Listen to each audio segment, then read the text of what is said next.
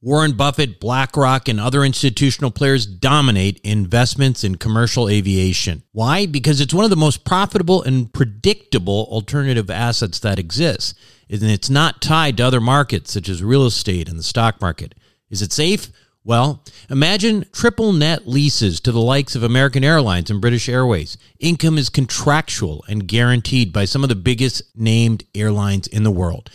That's why this kind of investment was never available to the ordinary accredited investor. That is until now. Visit accesswealthaviation.com and check it out for yourself. Invest in an institutional team with over 200 plus years of combined investment experience in the aviation sector.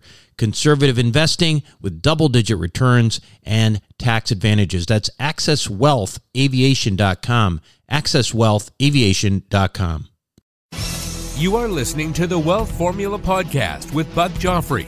Get ready to change your life. Welcome, everybody. This is Buck Joffrey with the Wealth Formula Podcast coming to you from Santa Barbara, California. I am getting better, I think. Still got residual symptoms from this whole COVID experience. But, every day's a little bit better, stronger. There's something that, I guess a lot of people kind of go through this. They call it the long haulers or, post-COVID syndrome, whatever. But anyway, I'm like 7 weeks out, tired of this sort of residual stuff too. But it is going in the right direction, so I can be patient. I've kind of started doing most of this stuff that I was doing before. I haven't started hiking yet. Which when I do, I think that will be officially my full recovery. But anyway, that is the latest on my progress. And thanks for those of you who've been checking up on me, and especially those who have given me various treatment advice and that kind of thing. So before we begin with today's show, I do want to remind you, I haven't reminded you in a while, that there is something called the Wealth Formula Accredited Investor Club. This is for people who are interested in private investing who are accredited investors. So if you are an accredited investor, what does that mean, by the way? It means you make at least $200,000 a year, $300,000 if filing jointly, or for 2 consecutive years with anticipation of doing so and going forward, or you have a net worth of $1 million outside of your personal residence, then you are an accredited investor. Now, there are some other things, too. I think now you can get like a series, one of those series tests that shows some financial intelligence, apparently, that can also qualify you as well. Make sure to take a look at that. And if you do qualify, consider joining our accredited investor group at wealthformula.com. That's where the magic happens. Once you sign up, there's an onboarding process that is involved, and then potentially we can get you involved in some of the things that we do behind the scenes here. Now, as for today's show, let me say that, a few weeks ago, I had my CPA, well-known CPA, rich dad advisor, Tom Wheelwright, on the show to discuss what's going on now with the new government and, what's going on with taxes, what's going to happen over the next year or 2 years under this new administration. And of course, the news was, not surprisingly, generally, it was generally bad for high income earners, which makes up a lot of the audience of this show. In that sense, for high income earners, taxes will invariably go up. And the idea is that the rich can afford it and they ought to pay their quote unquote fair share. Now, that term drives me crazy, and I'm sure it drives you crazy as well. After all, what's fair? Is paying half your income or more to the government fair? Well, if you live in California, that's what you're doing already. So I don't exactly understand what people say when they say fair share.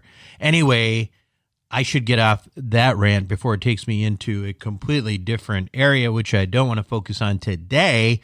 Let's focus instead on who is going to get hit the hardest? And I have to ask you this question. Do you really think it's the rich who are going to get hit the hardest with the tax hikes? Well, I guess part of that answer depends on who you define as rich, right? I mean, the truth is that the true rich, the wealthy, are not going to see their tax liability changed by very much at all.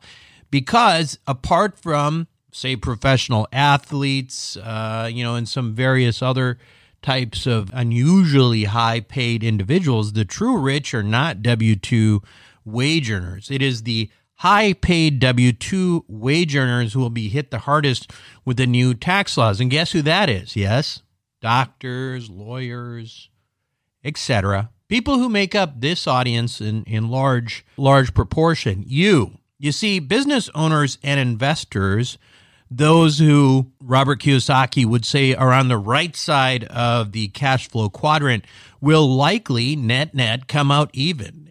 For all tax hikes that we see, there's going to be many opportunities for tax mitigation through investment into things that the government wants to promote.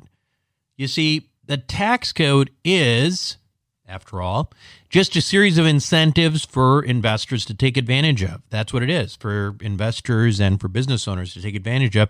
And that's why I suspect that for most truly rich people who are, for the most part, they're investors and business owners, tax law changes will not make a material difference to them in terms of what the effective tax rates are going to be for these people.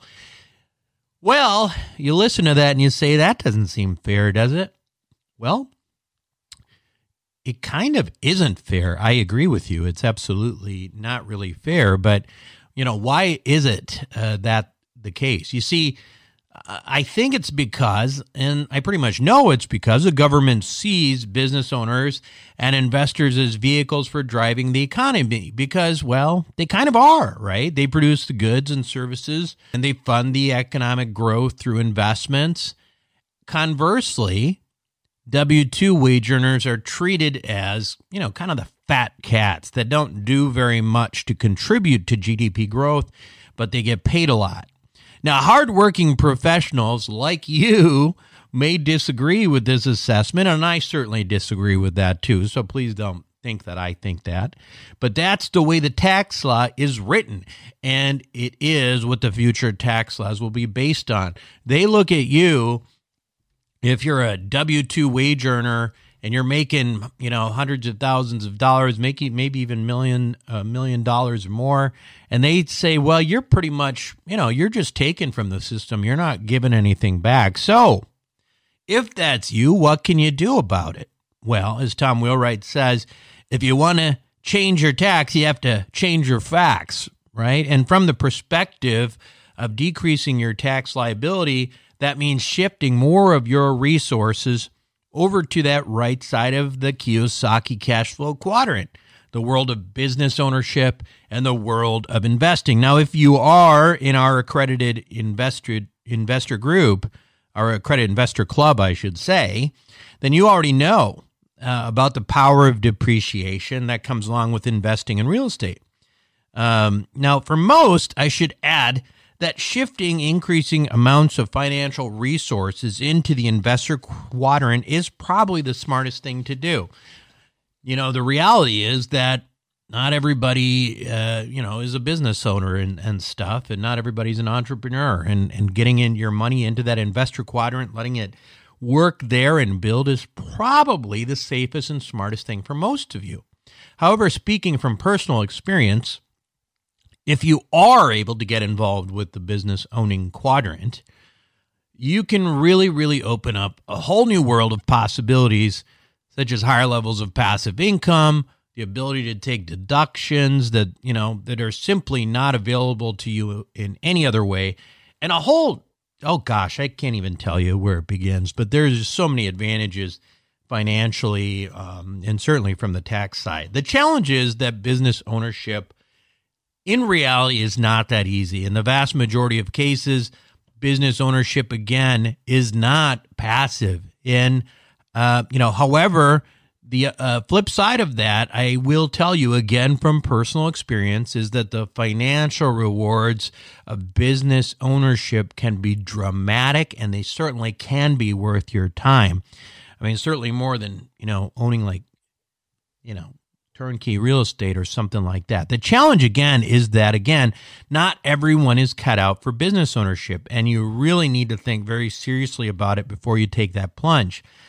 Then, if you decide that it is something you may be interested in, you need to figure out how you're going to do it. I'm probably a little bit different from most in that I actually feel most comfortable starting businesses from scratch. I've done it multiple times, and while there is certainly a good chance of failing, the expenses incurred are often not nearly as significant as other ways. So for me, and again, I'm different. I would say most people would not say that, startups, kind of the easiest way or the safest way to do it. But that's the way I feel most comfortable in doing it. And of course, the other way to get into business is through acquisition.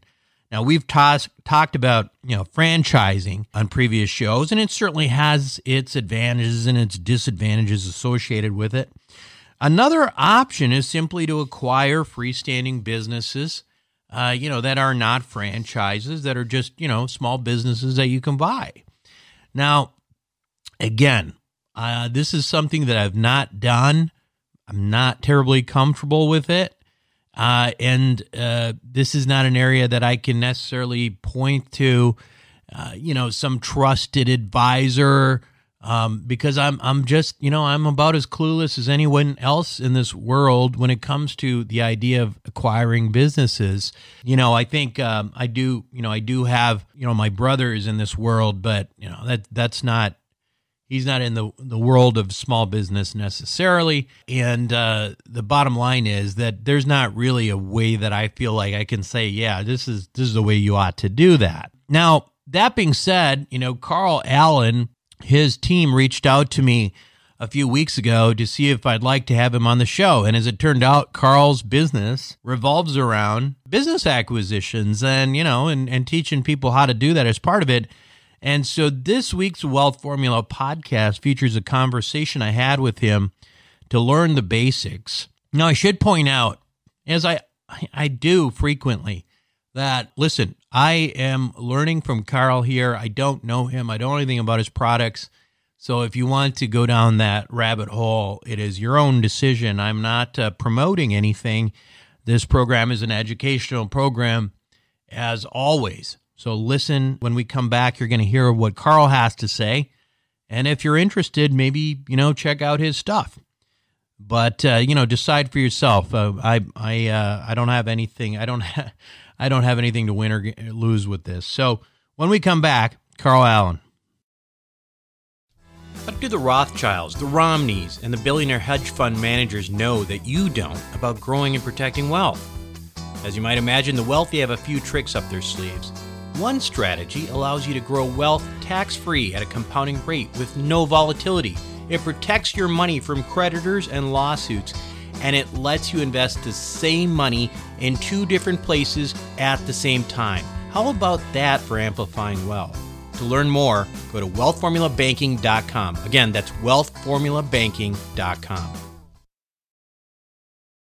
Self-storage is a necessary evil. It's where you keep your stuff and forget about it. No wonder this stuff is so profitable and recession resistant. The Wealth Formula community, well, we've benefited from that. We've made lots of money in this space with Reliant Real Estate, one of the largest self-storage companies in the country. With an average investor internal rate of return of almost 34%, with hold times just over 3.5 years, these guys know what the meaning of velocity of money is. If you're an accredited investor, make sure to check out what they're up to right now at ReliantFund4.com. Again, that's ReliantFund4.com. Welcome back to the show, everyone. Today, my guest on Wealth Formula Podcast is Carl Allen. He is the editor of Dealmaker Wealth Society. He has 3 decades of experience as an entrepreneur, an investor, and a corporate dealmaker.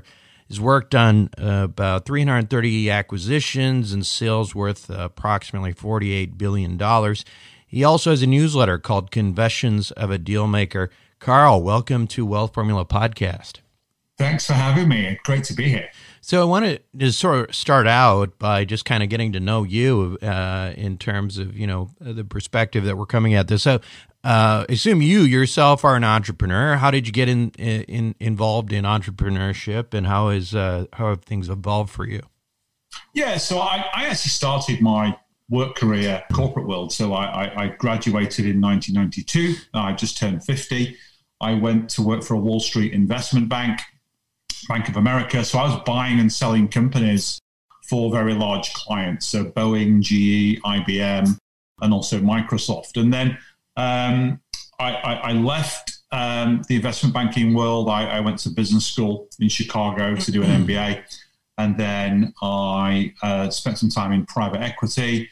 And then the last real job that I had was I was one of the mergers and acquisitions directors at Hewlett Packard, the global technology company. So I was buying and selling companies for HP, some of them in the billions of dollars. One of them was over $10 billion, actually. And then I was doing that, having a lot of fun. And then, but my life completely changed in the space of about 4 hours in 2008. It's just over 13 years ago, actually. It was the 1st of February, 2008. So I'm in Moscow in a boardroom with my HP team trying to close this deal. We were buying a company over there. And I got a call from my wife, who was 36 weeks pregnant and had gone prematurely in labor. So I had to get myself back from Moscow to England for the birth of my child. I literally got the call. I ran out of the room. I had my phone, my wallet, and my passport with me. My luggage and my computer, I think, is still there. I've never been back. I got home just in time for my son to be born. And that was the trigger for me to quit the corporate life and become an entrepreneur. And the reason I did that was primarily for my family. I just become a dad. I wanted to be there with my family. I've not really showed up for my family. We had older children as well. I'd been busy chasing deals. And, I didn't have the wheel of life that I have now. That my life was imbalanced. I was all about deals and money and fame and success. I wasn't about, the more important things. So I quit. I walked away from $1 million of bonuses and stock options and decided to become an entrepreneur. And, I kind of sat down with my wife and I said, what am I going to do? I think starting a business is the craziest thing anyone in life could ever do. My belief is, if you want to be a business owner, go and buy one. Go and buy one using other people's money. Don't do something as stupid as starting one. So I became a business broker. So I started brokering deals for small business owners. But the first deal I got to sell, I actually ended up buying it. I realized a big fundamental thing in that at the small business end of the spectrum, often sellers don't sell for money. They sell for continuity. They sell for legacy. They sell for a safe, trusted pair of hands that can take their business forward. So I did my first deal. I'm still buying businesses today. I own lots and lots of different businesses all over the world. But then about 5 years ago, I started teaching this stuff. I was inundated with people saying, hey, you've got this really awesome methodology. You've got a proprietary formula for finding small businesses and buying them using other people's money. Why don't you teach this to us? So I started doing that. And I have the absolute honor and privilege today to coach and mentor nearly 6,000 entrepreneurs and business owners all over the world who want to learn the skills and tools of acquiring businesses, growing them, and then selling them. So that's what I do.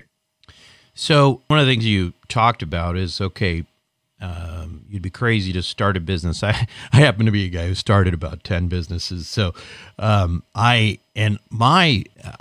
sort of on the opposite spectrum. When I look at acquisitions, it scares me because of what I know goes along with small business. If it is not big enough, a lot of times there's baggage, there's critical staff, there is critical IP that is hard to transfer, things like that. So if you are looking to buy a business, I guess the question is, what kinds of things are you looking at here? I mean, you're buying are you focused on buying franchises, standalone businesses, and what kinds of things do you think you avoid from the startup perspective? I'm curious because, again, for me as a startup guy, I'm a lot more comfortable starting businesses than buying. Yeah, that's a great question. Actually, a lot to unpack in that. So let me first start by saying, like, when you buy a business, for the most part, you're buying the legal entity, whether it's an S corp, C corp, an LLC. So when you talked about transferring IP, the IP will sit inside of the business already. So it's like buying a house with the furniture; it comes with it. So in terms of startups, let's look at the market data. So in 2019, I don't have the 2020 data. In 2019. 6.6 million Americans, according to the Small Business Administration, started a new business, and 96% of them will fail. 50% will fail in the first year alone. And when you think about it, it's no wonder, because when you start a business from scratch, you don't really have anything. You don't have any clients, any suppliers, any cash flow, any credit, any premises, any employees. You don't have anything. It's what I call the no problem. Whereas if you buy an existing business that's profitable, it has all the things that you don't have. It has customers, employees, premises, equipment. It has a reputation. A lot of, particularly in the business to business space, not so much in the B2C space, but in the B2B space, if you're an established company, it's very rare that you would pick to work with a startup provider. You want somebody that's got a track record, customer testimonials, social proof, all those different things. And my analogy for this is like buying a car. So I'm a huge car guy, and the UK, we're a little bit behind the US in terms of innovation. So now we have Teslas now in the UK. So I just ordered a Tesla, right? And I could have done one of two things. I could have gone on eBay and bought all the components, bought the wheels, the battery, the glass, the giant iPad that sits in the middle of the seats, the wiring, and then gone on YouTube and figured out, how do I build this car? How do I connect all these pieces together so that it works? Or did I go down to Tesla? Did I buy one that they've already built? And did I finance it using Tesla's money? That's exactly what I did. I bought that car, no money down. Tesla financed 100% of the purchase for me. So that's my analogy for getting into business ownership. It's more expensive. It takes a lot longer. And in my opinion, having done this for 3 decades, it's a lot riskier to start a business and have to push uphill when you can buy a business that somebody's built and is profitable but doesn't want to own anymore. They want to retire, or they're sick or burnt out or bored, or just want to go and do something different. So that's what I truly believe. So you mentioned your background in larger acquisitions through M&A and these firms, and I have actually my brother's also has that experience, and I remember talking to him about this. He served as the chief investment officer of one of the sovereign wealth funds in Bahrain, and so he was doing all these multi-billion-dollar transactions. And so one of the questions I had asked him is like, if you can do this, you could pretty much do everything. And he said, it's a different ball game when you're dealing with $1 billion business as opposed to $1 million business. Yeah. And it's completely different skill set. And I asked him, what are some of the things he'd be thinking about? He said, well, he probably would never buy anything that had a revenue less than 50 million, just because of the scale and the teams that you need, the management, all those kinds of things. What do you say to somebody like that? Because that's still going to be a pretty expensive business if you're buying something with a $50 million. So that's terrible advice. That's terrible advice. There are some unbelievably great businesses sub $10 million. I purposefully would never buy a business with $50 million in revenue. Never. Because when you go above $10 million in revenues, you have a lot more competition for buyers. So larger corporates, financial investors like private equity, that's where they're focusing. So those are the deals that have the crazy high multiples because it's pure supply demand economics. So for me, aren't you buying a job if you go too small though? No, not at all. Not at all. Because when you're looking at businesses, I'll tell you about a business that I bought literally 2 months ago. I acquired a company in the UK and I'm acquiring another company in the US right now, about the same size, about $2.5–3 million in revenues. And the owner doesn't work in the business. The owner works on the business. There's a very big difference. So the owners of those businesses that I buy, they're strategic. They're doing the visionary work. They're not in the business day to day, pushing the buttons or doing whatever the business does. They have management teams. They have processes. They have things in place and systems. And, I've bought businesses before that didn't have those, bought them for pennies on the dollar. And then I've implemented those systems quickly in those businesses so that I don't have to work in them. Where you buy a job is really where you buy a business, sub $1 million. So let's say you find a business, let's say it's a marketing agency, it's doing $500,000 a year, it's making about $100,000 in profit. That's what the owner's essentially earning business. And what you find is at that small micro scale, the owner is the business. They own all the relationships, they're doing most of the work. But when you go above 7 figures, and different niches have got different numbers, but typically when you go to a 7-figure business, what you find is it has employees and systems and processes so that the business will work without the seller having to be there all the time. And that's one of the things I actually look for when I'm buying a business, because I'm an owner investor in tons of businesses, but I don't work in any of them. I have general managers and teams in those businesses running them for me.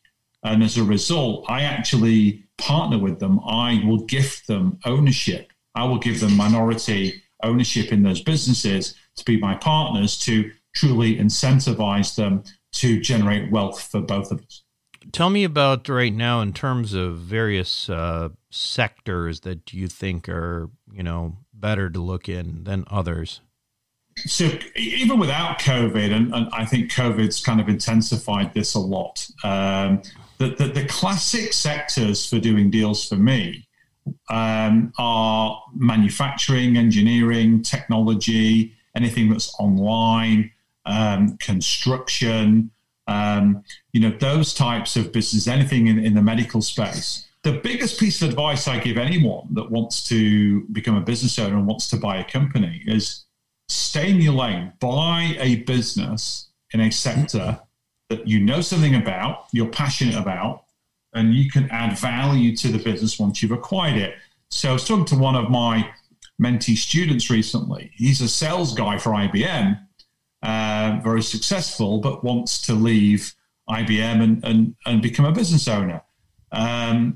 And my assumption is he'd go and buy a small technology business, but no, he wants to buy a vineyard. So, well, why do you want to buy a vineyard? He said, because I'm really passionate about wine. I said, okay, but do you know how to grow wine, how to harvest wine, how to market wine? Do you know how to run a wine business? No. Well, then don't do it, because it's crazy. Go buy a technology business that you know everything about. You know how it works. You've got relationships you can leverage. You've got people that you can deploy. If you want to buy a business in an area that you know nothing about, it's suicide. Or go and partner with somebody that knows that space, and you can buy the business together. Do you, one of the things that we talk a lot about on this show is the idea of passive income. Now, I'm reluctant to. I've got to push back a little bit just in terms of how passive you've made it sound. Realistically, when you have, tell us a little bit about your students and kind of, the amount of effort and, things that they're going to need to do on a day-to-day, maybe you can give us a little bit of a picture in the types of things that you're, coaching people on and, how much time they're putting into these things and that kind of thing. Yeah, so typically I'm serving 4 types of students. Mm-hmm. So 3 of them are entrepreneurs and 1 is an existing business owner. So with the entrepreneurs, they'll do deals in 3 ways. You'll have people that want to buy a business and they want to go and they want to run it. So they want to be the GM business. And there's nothing wrong with that. That's completely fine. So clearly those people are working full time to run those businesses. And it takes on average about 3 months start to finish to find a business and close a deal. But then I have other students that they don't want to be owner managers. They want to be owner investors. They want to buy businesses, not work in them, but work on them. And then depending on their ambitions, what they want to do with the business strategically, how they want to grow it, how much work it might need to kind of get it on the right footing, whether they want to do additional acquisitions, that can be a 1 day a week to a 5 day a week operation. There's no kind of set rules. I think you're right. The premise of your point is correct. You can't buy a business and then sit back, do nothing whatsoever for the rest of your days and just collect a check. You can't do that. Right. You have fiscal responsibilities as the owner of the business. Right. You need to spend at least some time with it. I own businesses that I spend probably 3 hours a week. I own businesses that I spend probably 10 to 15 hours a week. I still work 50 to 60 hours per week.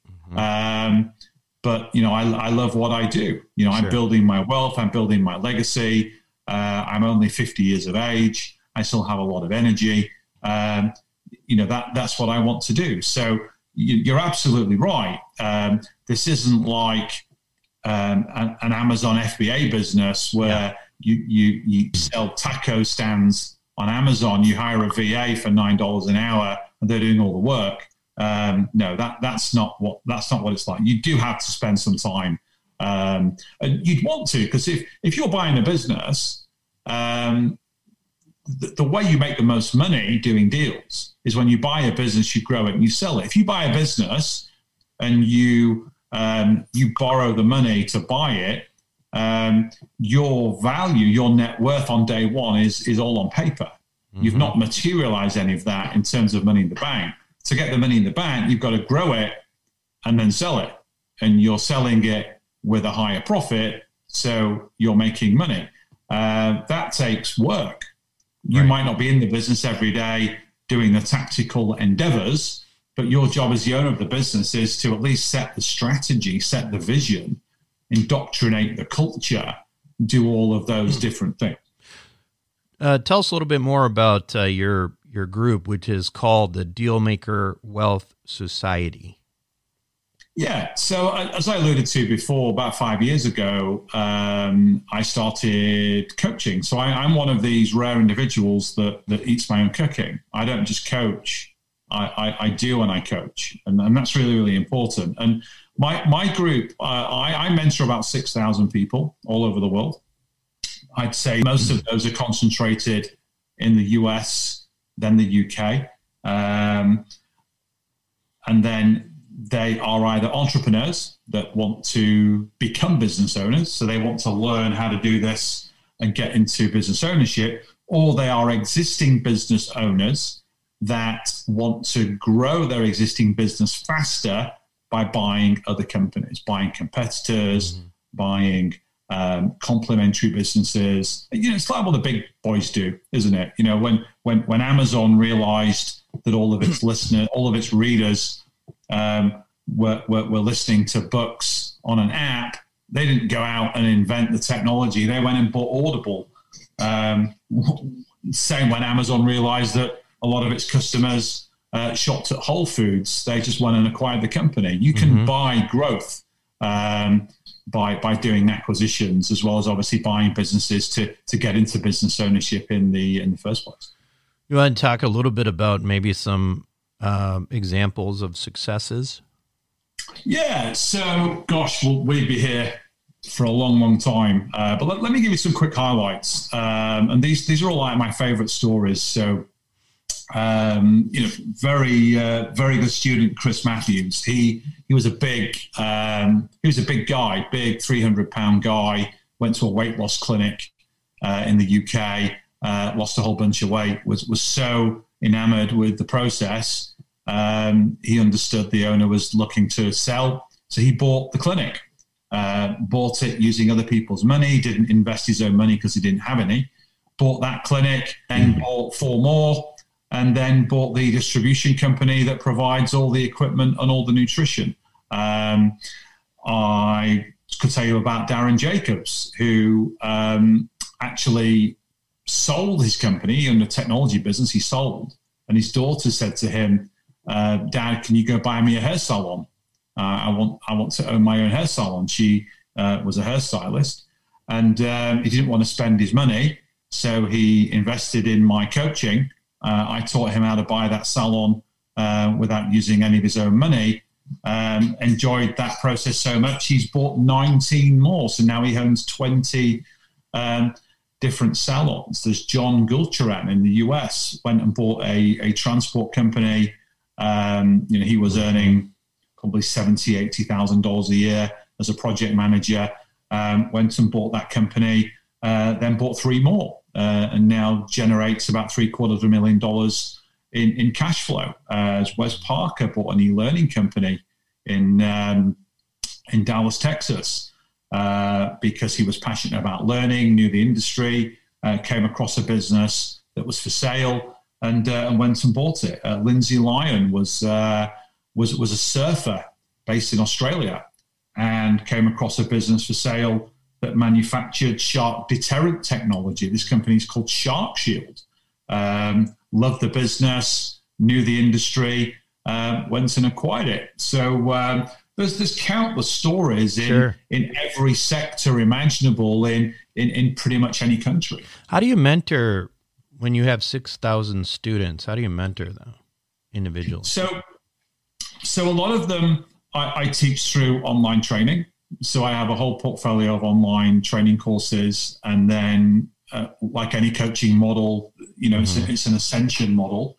So my inner circle clients, there's about 100 of those that I mentor. I deal with them on a weekly basis. So we have weekly coaching calls. There's a group that I mentor on. There's 2 groups actually that I mentor on a Wednesday. There's a group that I mentored literally just before this recording. And there's a group that I mentor on a Thursday as well. So most days I'm mentoring groups of students in a group format, which is really good because when you think about it, 95% of people's problems are the same. They all come up against the same hurdles. Where do I find deals? How do I build relationships with sellers? Where do I get the financing to do these deals? How do I do due diligence? How does the legal process work? What happens on closing day? What do I do in the first 100 days of owning a business? How do I scale a business? How do I sell a business? They're all the same questions. So I'm able to coach in a group setting. And what's amazing about that, what is truly amazing is in that group, there are people that have been with me for a number of years. And what I found fascinating, to me, that's even more compelling. So to my students, they look at me and they think, well, Carl Allen's been doing this for 29 years. He's done hundreds and hundreds of deals. Clearly, he knows how to do this. He's one of the best in the world. This is his expertise. But when they see somebody like Chris Matthews, like John Gulcharan, like Darren Jacobs, like Lindsay Lyon, all those people that 3 months ago, 6 months ago, were in exactly the same place they are now and have implemented the training and have taken the action and have got the results, that is more compelling. So having it in a group fashion works very, very well. Obviously, you have successes. You probably had some failures. What went wrong for those students? Yeah, I've actually learned more from failure. I have from some of my wins. Some of the biggest lessons I've learned in my life have been through deals that didn't work out. So I bought a business, went outside of my rules that we talked about before. I bought a company back in 2011 that was doing nearly $20 million in revenue. It's very profitable. but again, bought that business without any personal money, without signing any guarantees, did that deal. And it was interesting. It was a corporate carve-out. We bought the business from a multi-billion-dollar conglomerate. It was a corporate workwear company. So it manufactured uniforms for airlines, banks, pharmacies, retailers, etc. When we bought that business, 40% of the revenue came from one customer, but it was 90% of the profitability. And we just rode that gravy train to the point where we didn't diversify the business away from them to make the business a lot less dependent. So 3 years down the line, that business decided to move to a different provider because it was a lot cheaper. And we had to sell the business for $1. We had to literally give it away. Ironically, after having turned down a $10 million offer about 3 weeks before from the same competitor that took the client away from us. So where do we learn more from you? So dealmakerwealthsociety.com is kind of our central hub. You can sign up for free to get loads of daily insights and tools and strategies from me. Obviously, I have a whole bunch of coaching and training programs, but that's not the first port of call, really, for anyone that's curious or interested in doing this. My biggest recommendation is to read my book. So I have a book. You can get it on Amazon. It's Zero Down Business Buying Secrets. There's a $7 link I will give you for people that want to buy it at a discount and read that book. And that's going to qualify you as somebody, because this isn't for everybody. This takes a lot of work. It takes a lot of patience. The rewards are phenomenal, but it's proportional to the amount of work that you put in. And for some people, this is a great thing for them to do. For others, it's not. So by reading that book, you'll get an overview of my system, what it really takes to be successful. For some people, that will resonate. If so, there are follow-on options to coach directly with me. But there's a lot of valuable information in this book. It's a $30 book on Amazon, but it's a $6.95 link, I think. That's at trainwithcarl.com/wealth formula. So that's trainwithcarl.com/wealth formula. Buy a copy of the book, read it, and if what I have to say interests you, then there'll be options to work with me in a bit more detail. Fantastic. Thank you so much for your time. And I know you're in a different time zone than us, so I didn't, whatever flexibility that you had to get on at this nice time for me, I appreciate it. No problem at all. Thank you. We'll be right back. Welcome back to the show, everyone. Again, I do want to remind you that I don't know Carl very well, other than just having interviewed him for the show. I don't know anything about the program. I don't know anything. So if you do sign up for it, if you sign up for that program, one thing that you could really do to help our community is to email me and let me know if you think what you think of it. If it helps you, if it doesn't help you, whatever.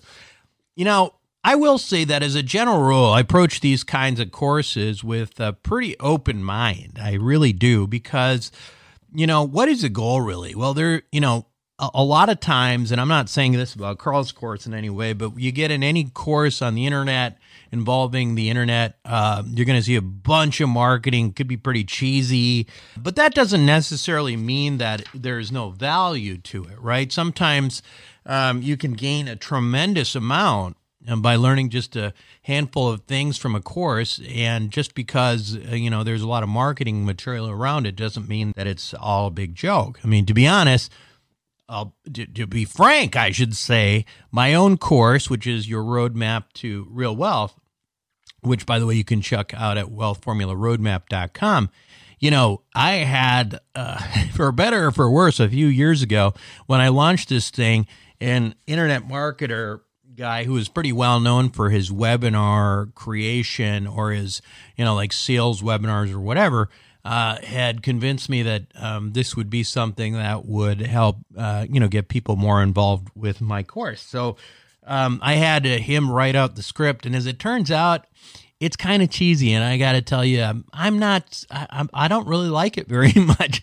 You can check it out for yourself at wealthformularoadmap.com, but as it turns out, people who sign up for that course really do get a lot out of it, and they certainly also get a lot out of what's included with that course, which is membership to our private network, Wealth Formula Network. So just because, there's some heavy-handed marketing or cheesy marketing around something doesn't mean that it's not worth checking out. But again, I don't know anyone who's purchased Carl's stuff, so maybe it's worth picking up a copy of his book, maybe doing a little bit of due diligence on it, checking it out.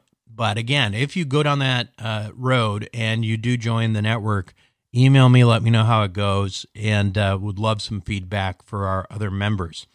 Now, one last thing I would like to say and hopefully get from you is I haven't asked in a while, but I'm going to ask again that you go to wealthformula.com and click on the give us a 5-star review button for iTunes. That would be very helpful if you think I deserve 5 stars. I got to tell you, some people give 1 star for the craziest reasons. I mean, honestly, I get one guy a while back ago who gave me 1 star because he says, not everybody is a Republican and blah, blah, blah. And I'm like, wait. I didn't say anything about that. I'm not talking a lot of politics on the show. And then it turns around, and then somebody else turns around in the last couple weeks and says that I said something good about Biden and that he has integrity and what are you smoking and you deserve 1 star. So for this entire body of work, people are giving me 1 stars for ridiculous things. So if you are getting a lot of out of this show, I would appreciate your investment of time in making sure that people know about it. Go to wealthformula.com, click on the give us a 5-star review, or if you know how, just go to your iTunes account and do so. Make sure you subscribe if you've not subscribed to the show. That is ultimately what ends up helping us climb up on the charts and continuing to, get great guests for this show. Anyway, that is it for me this week on Wealth Formula Podcast. Hope you enjoyed this show. This is Buck Joffrey signing off. Thank you for listening to the Wealth Formula Podcast. Visit us on the web at wealthformula.com. The information contained in this podcast are opinions, not fact. As always, consult your own financial team before making any investment. See you next time.